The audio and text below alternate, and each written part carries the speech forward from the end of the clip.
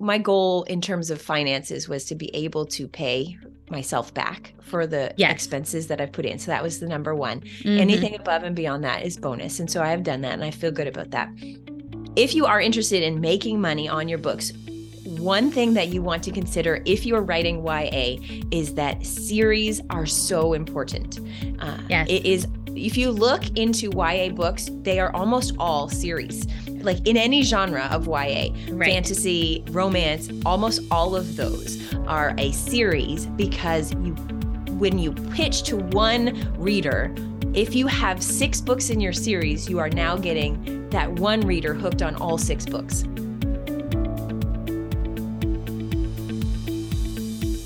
Well, I'm so excited to have you today, Chantal. I really appreciate you taking the time out to talk to us about your book, your YA book, and then also we can talk a little bit about your book that just released this week. And I'm so excited for you. Congratulations. Thank you so much. And I'm so excited to be here. Yeah. So let's just get right into the nitty gritty. You wrote a YA novel. I did. And I will tell you, I have toyed with the idea of writing for young adults. And I decided Gen Z kind of scares me a little bit. And it's fair. They're like uber critical and they kind of got their own language. And I just decided, you know what, I'm probably not the right person to write for them. And so I do have younger siblings who fall into this category. So it might come from that like experience. But how was it for you? How did you approach writing a story for a specific audience that was age specific? It does feel like sometimes like they have their own language. They kind of have their own thing. Absolutely. That is a really good question. So I am a high school teacher by trade. And so I've been a stay-at-home mom while I've been having my babies, but I love like young people. I love youth. And my husband is a youth pastor by trade. And so his job trains and equips youth leaders across Canada. And so we just are really passionate about that age group. And where I feel like people get hung up, which it sounds like maybe you are as well, is on well, I can't speak to them because I don't know their language. I don't know what their slang is. And will it sound weird? And so the most important thing, I think, when I'm approaching, at least for me, writing inspirational fiction, is I'm not trying to be them. I'm trying to write in a way that will mentor them. And so I'm writing about a young teenage girl. I've been a young teenage girl. I think that there are issues that span generations, right? So it's, there's dialect that might change, but the core of identity and relationships and family, that stuff doesn't change. And so we know those things and we can speak to those things through fiction, which is really helpful in a way that will guide, in a way that will entertain, in a way that will mentor without trying to be like, I don't even know. I can't even think of like a weird phrase, right? So it's like, occasionally I will think, oh, should I say like fit check or something? Like, no, that's not me. I wouldn't say that. And so I'm trying to write in a way that's a little bit more universal. It's accessible. And it's just like those general themes where like any woman, it's written for a teenage girl, but any woman could pick it up and be like, oh, I remember because that was me 20 years ago. Does that make sense? Yeah, no, that makes perfect sense. And that's probably a really great way to approach it.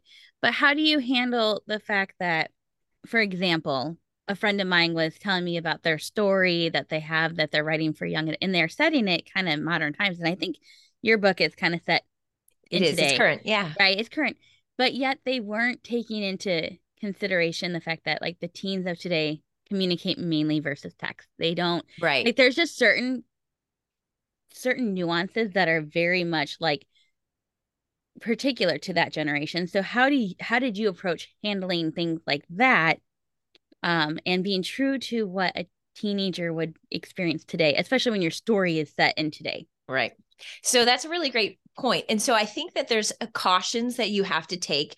I remember growing up reading and I remember thinking, oh, they haven't actually named an amount. It's like, oh, she got her paycheck, but they didn't actually like name an amount. There's like types of writing that where you leave things vague and it allows for that gap of time. So it allows a story to age better because you're not going to actually say specific artists or specific movie titles or specific payment amounts.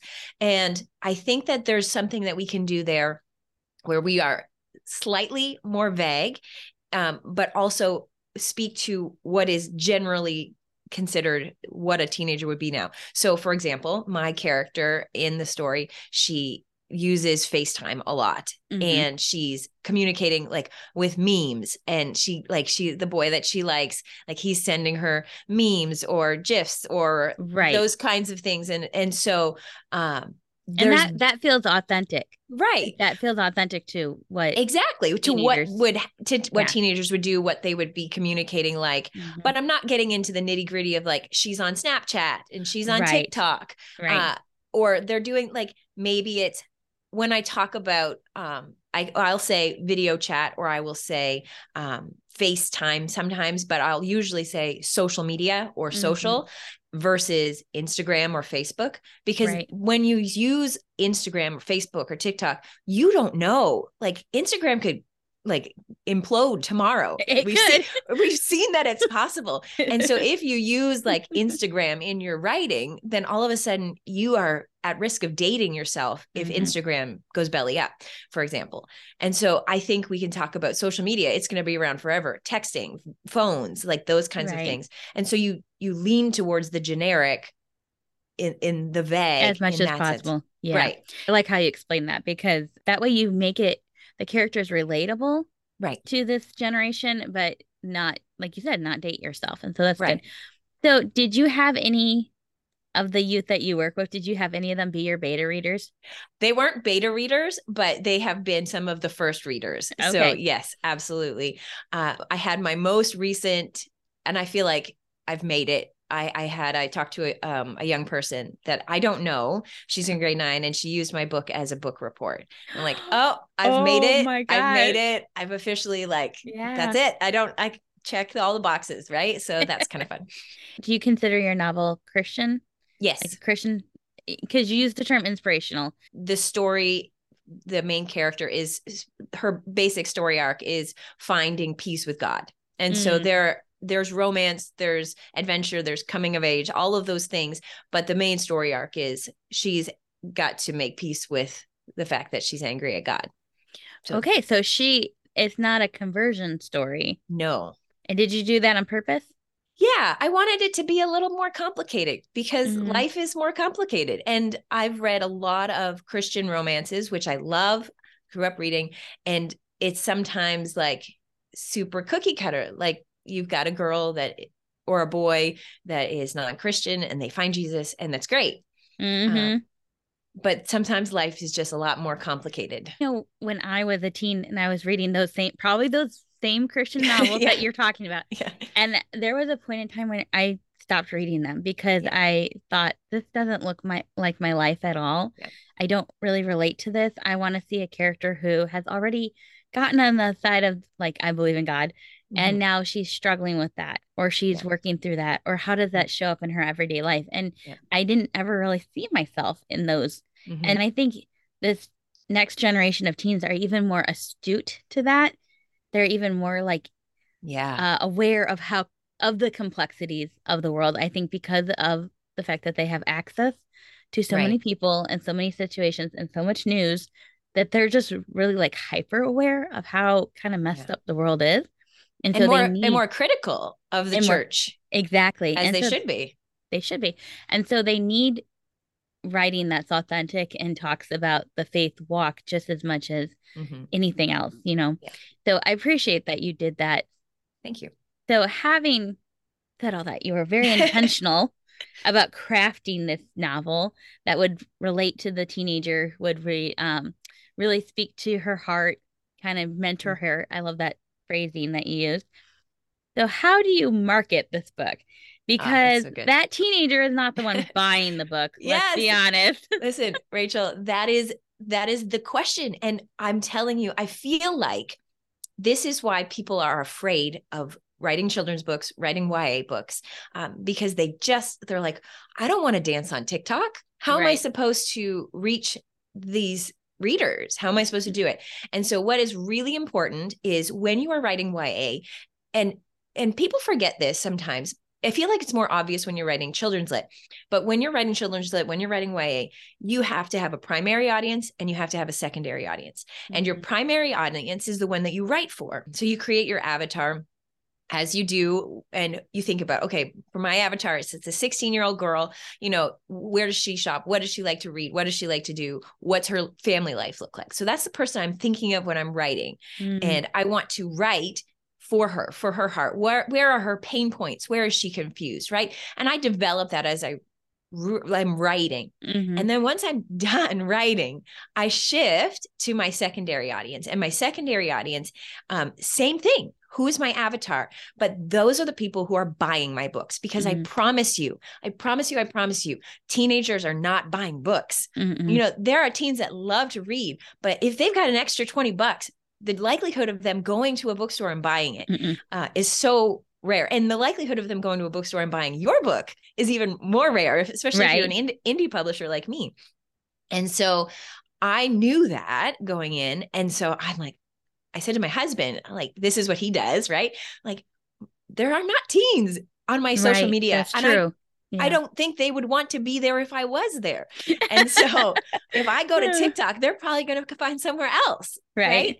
And so now, to be honest, there are some authors who can pull that off.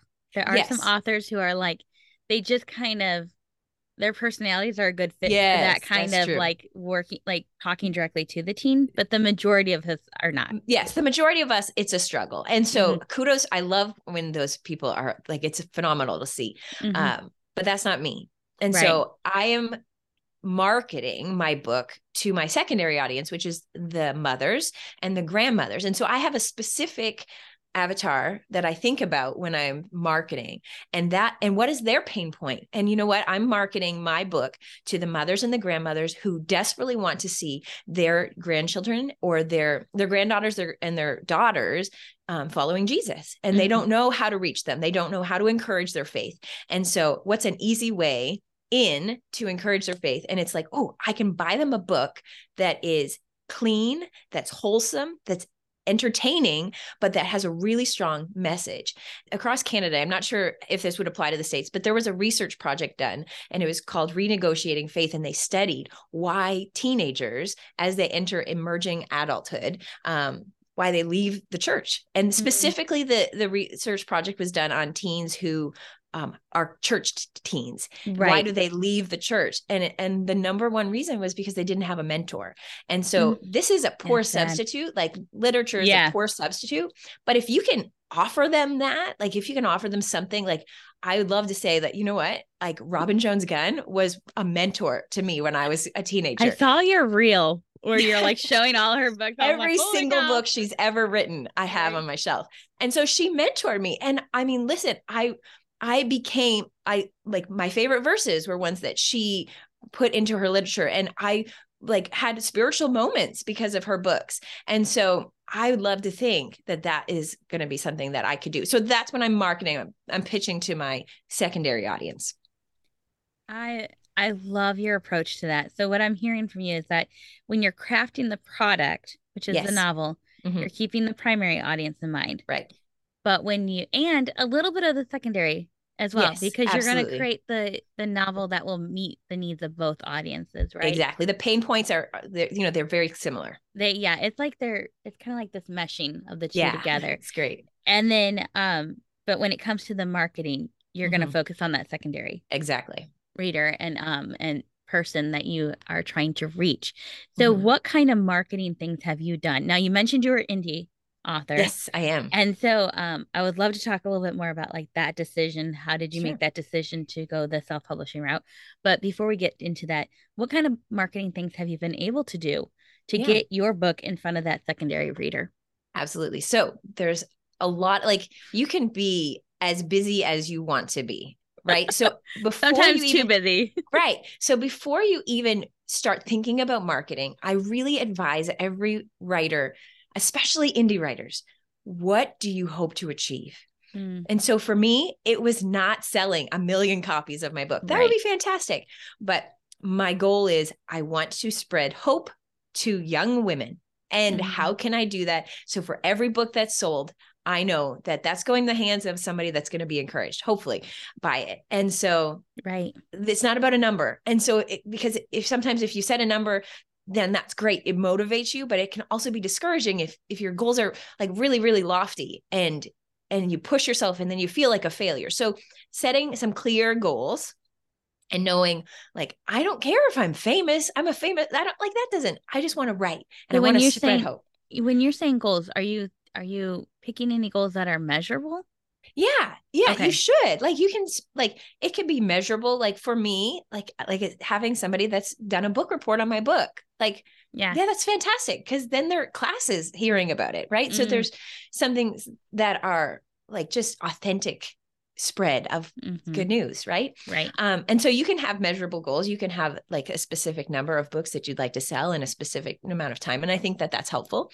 But making sure that it's within your realm of possibility is going to be realistic about them. Yeah. So that you're not discouraged by it is going to be really important. Right. So for me, I had kind of an idea of what I wanted to accomplish, and my community has been phenomenal. So I was able to do a whole bunch of local book signings. My book has been in any bookstore that within driving range. So if you are an indie author, you can get your book into bookstores on consignment, which is great. And did you just go into each store? Yep. I just went in some grassroots marketing there, right? I'm like, here's my book.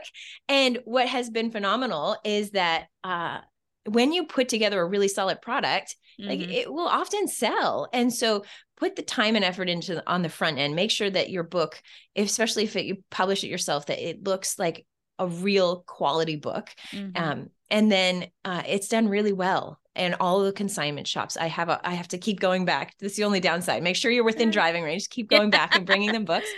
And they've all done book signings. They've done really well. And then I also was able to do a library tour. And I mean, it's fantastic, right? So people would rule out libraries. Why? Because they're like, well, I'm not going to sell books there.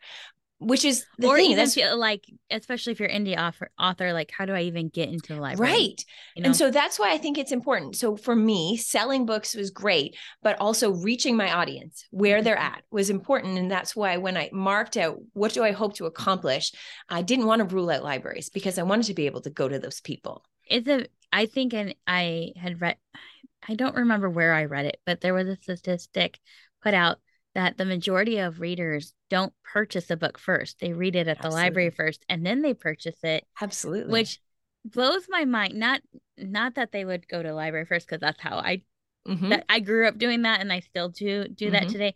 But that they would purchase it after they've gone to the library and read it. Absolutely. And so I think sometimes we have in our mind, like, oh, the library reader is going to end their relationship with you after they're done reading that book. But that's not necessarily true. They might pick up the book and keep it on their bookshelf. They might order it after they read it and love it, or so buy much. it for somebody else. Or And so for me, when I did this library tour, and so you just have to ask, really. I thought, surely my book is very overtly Christian, right? Libraries are public spaces, but they're just happy to have people. Libraries are offering things. And so they actually paid my way. I traveled around our province and went to a bunch of libraries. And at each spot, I got to talk with readers and share about the book, ask questions. I was allowed to sell books at the libraries, which is, I didn't realize that I would be allowed to do that. I signed them. I sold them. Yeah, absolutely. Yeah. People were there ready to buy them. And then each library I went to bought a copy of my book and put it on their shelves. That's and awesome. So I often, I did this today. I will check, because you can Google your name and the library catalog, and all of my books were out. And so I'm like, cool. Right now, someone that I don't know has my book and is reading it. And so it's really fun. Awesome. Yeah. So I encourage you have a public library, use that resource. Yeah. Why not? Yeah. There's a marketing concept out there that I've heard it said different ways, but like the hub and spoke or the gatekeeper is what they're kind of, so you find the hub that leads out to the different spokes, right? Yeah. So the library is the hub that then leads out to the spokes of different individuals. Absolutely. Or they can be, or you can consider it that they're the gatekeeper to a new community of people.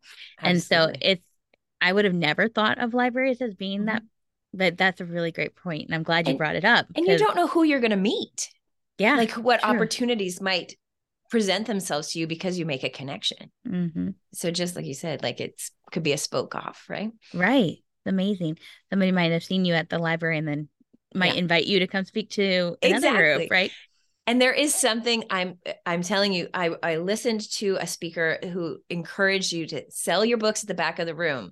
And if you can, like, get yourself in front of a group of people and sell your books at the back of the room. Like, I have pushed as many books as I've sold on Amazon. I've pushed the same amount, if not more, of my own physical copies because I've just hit the ground running and brought my books. Right. Yeah. And so there's ways to share your story. Did you have a certain number of copies you wanted to hit? Because it's only been out since May, right? It's only been out since May. Yeah. I'd like to have by the end of the first year, I'd love to sell 2,000. Okay. So are you close to that goal, or do we need to help you out?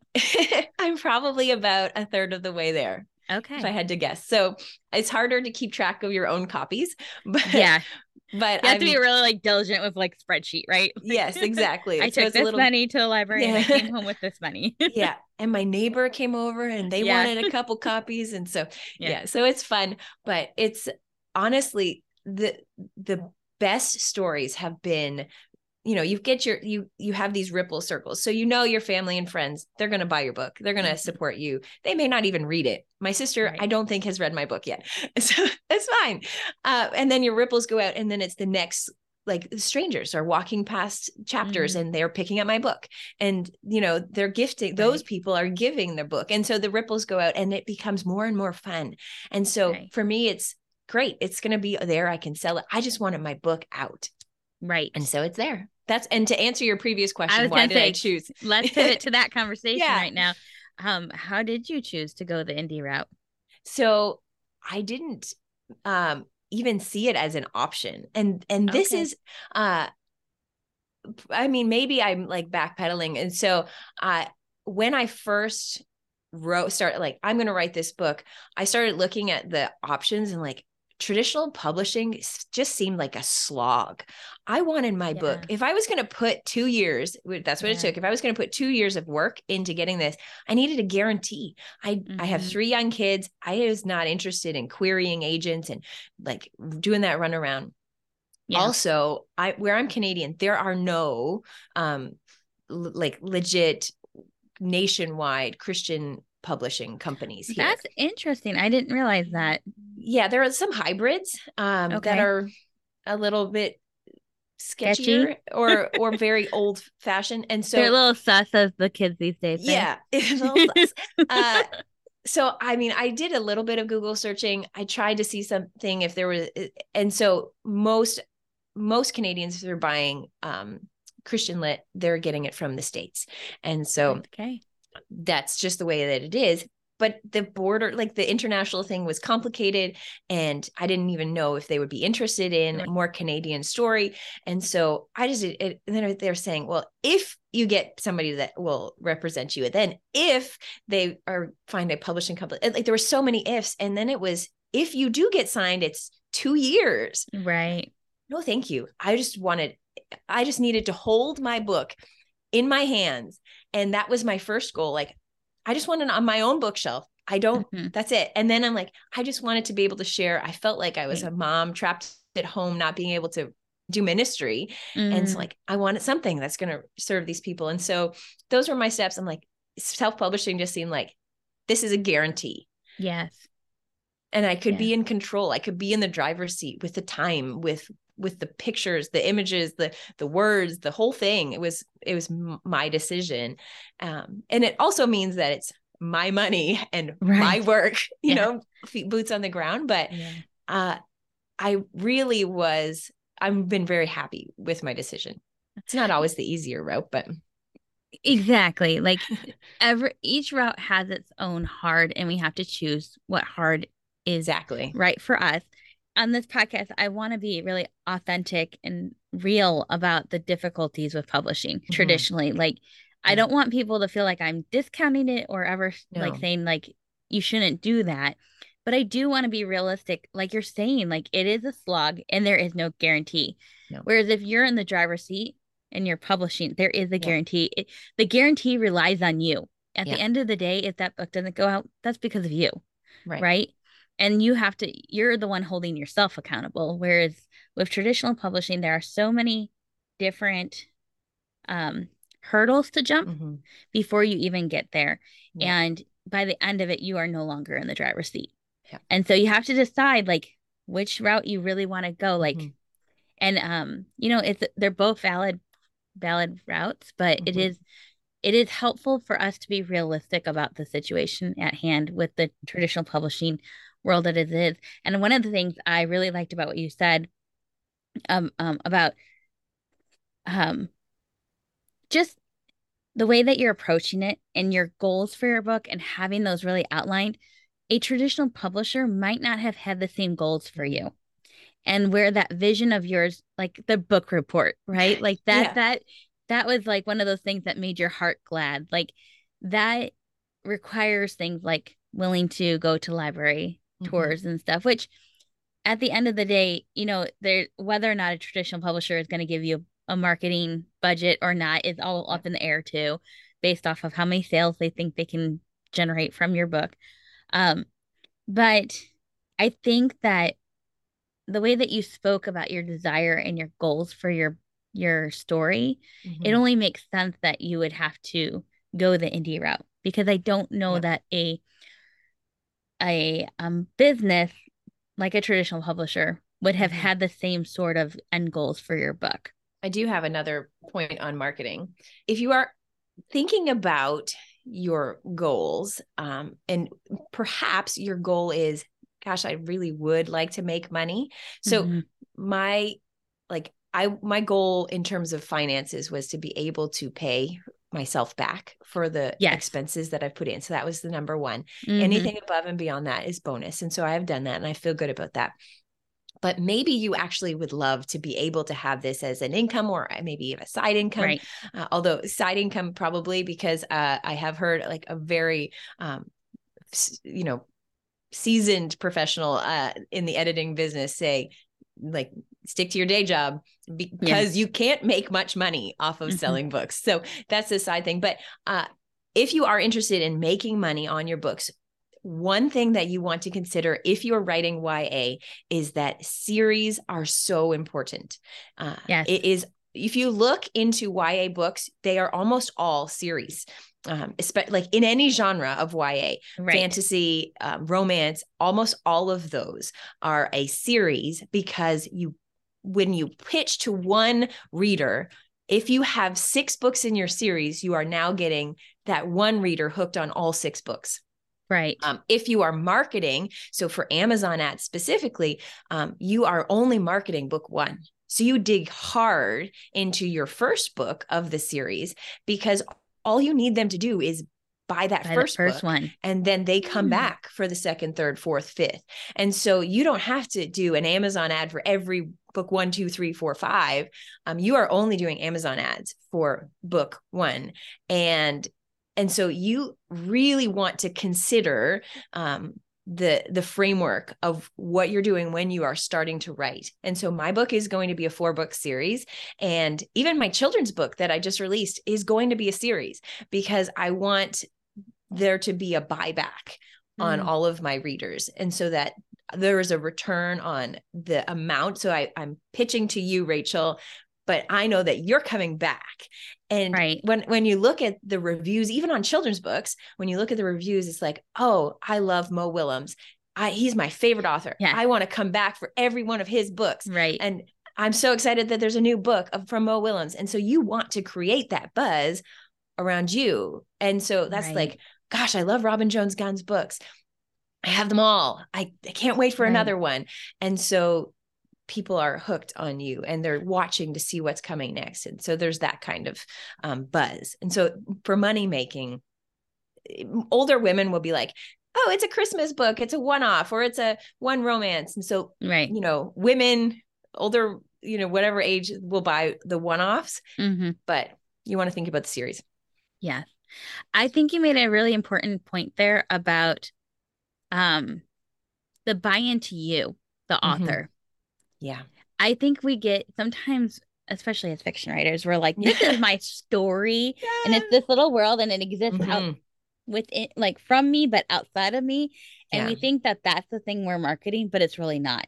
No. We're marketing the experience we can give the reader, right? Absolutely. So like the novel is just the tool, but the reader knows at the end of the day that we're the one that gave them the experience, and they get hooked on the fact that we created this opportunity for them, we created this experience for them, and they come back to us. So like when you're saying like, oh, I love Mo Willems, like I love the experience of sitting with my kids and chuckling alongside of them, right? That's an experience, and that's why I keep coming back to him, because I know he can deliver on that. Absolutely. Same thing with, a series like this author made me experience this thing. I'm going to come back for it again. And then you're like, I can always come back to them because I know they're trustworthy. I can trust them to give me this experience. And so, yes, we're marketing a novel to somebody, but at the end of the day, this is why personal brand is so important. At the end of the day, they're becoming invested in us to give them that thing that they're looking for. And so, that's why we do things on social media. That's why we do the marketing that we do, is because it helps solidify in the buyer's mind that they are going to be able to receive the thing that they're looking for. Yeah, absolutely. And it's interesting that you say that, thinking about the importance of, once you've created your personal brand, like sticking to your personal brand. I think of like Adam Sandler is what popped into my mind. Like I, used to grow up loving all these funny movies. And then he released like a super serious movie that we went to watch because it was Adam Sandler, and we're like crazy disappointed. What did I just watch? What was it? And it's not saying that you have to pigeonhole yourself into one specific thing, but you need to be mindful that if you veer off from your personal brand, what you've created for your reader, that you are at risk of disappointing who is following you. So if you are writing, closed door romances, and then all of a sudden you release something that's not that, you're going to have some pretty upset people. And that's not about necessarily about genre either, because you can write, like you're writing in different genres, right? Like I am, YA and children's, but at the heart of it, what you're doing is providing a clean, fun, entertaining story that drawing closer to the Lord, right? Exactly. Yep. So that faith element of it. So like at the heart of it, you're providing a certain experience, a certain experience for that reader, regardless of the tool that you're using. But the example that you gave is two totally different experiences for the reader, right? And that's why it's jarring. Exactly. So you just want to be cautious. It's not saying that you can't ever do something new. Right. It's just be mindful of who has bought into you and what you are offering them. And as you write, as you market, try to stick inside of that box. Right. Or else let them know very clearly up front, hey, I'm doing something different. It's totally new. This is going to be really new. You're not necessarily going to be who I'm trying to reach with this. And so just being clear with that, I think it's going to be important. Yes. So good. So wise. Really appreciate that. Well, we're getting close to the end of our time together, and I want to make sure that we talk about your brand new book and what you've got coming out soon. Yes. In the pipeline. And I just want to, I was looking at your books and I was like, does she have a thing for lobsters? Right. This is like, this is when you write what you know. Right.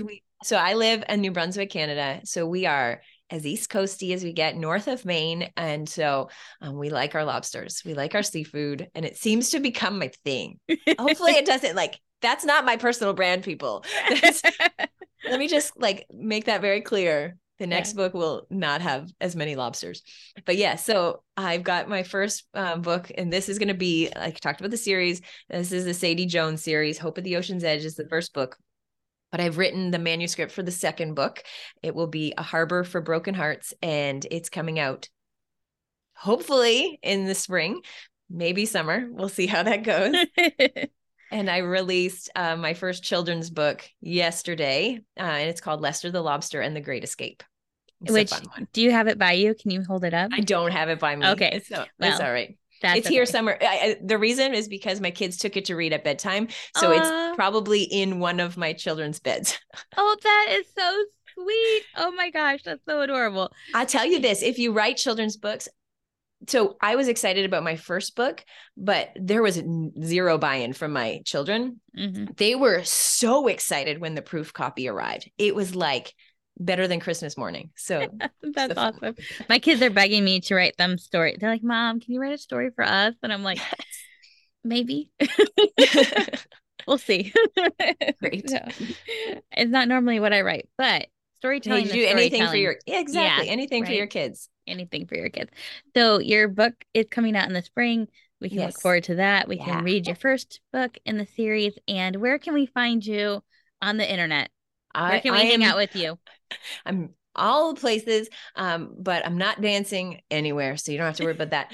I am on Facebook. I'm on Instagram, Chantal J. MacDonald, and I have my books. Both of my books are on Amazon in all marketplaces. Before we go, what advice do you have for that author who wants to write YA and is in like the throes of trying to navigate the whole business side, the writing side, all the sides? What advice do you have for them? Talk to a teen. Like, just talk to one. Like, find one. You don't have to become like a mentor or any of that stuff, but find a teenager in your life. Surely you know someone at your church, in your family, and ask what they like to read. Ask what they're going through. Just talk to them and get their input. Say, hey, I'm interested in writing a book. Right. What kind of things? And so you get their feedback on that, and then really have a lot of grace with yourself as you try to navigate it. And if you want, like, you can get teens to be your beta readers and give you feedback if you're concerned about that part of it. But otherwise, your primary audience and your secondary audience, keep both of those in mind. Great advice. Wonderful.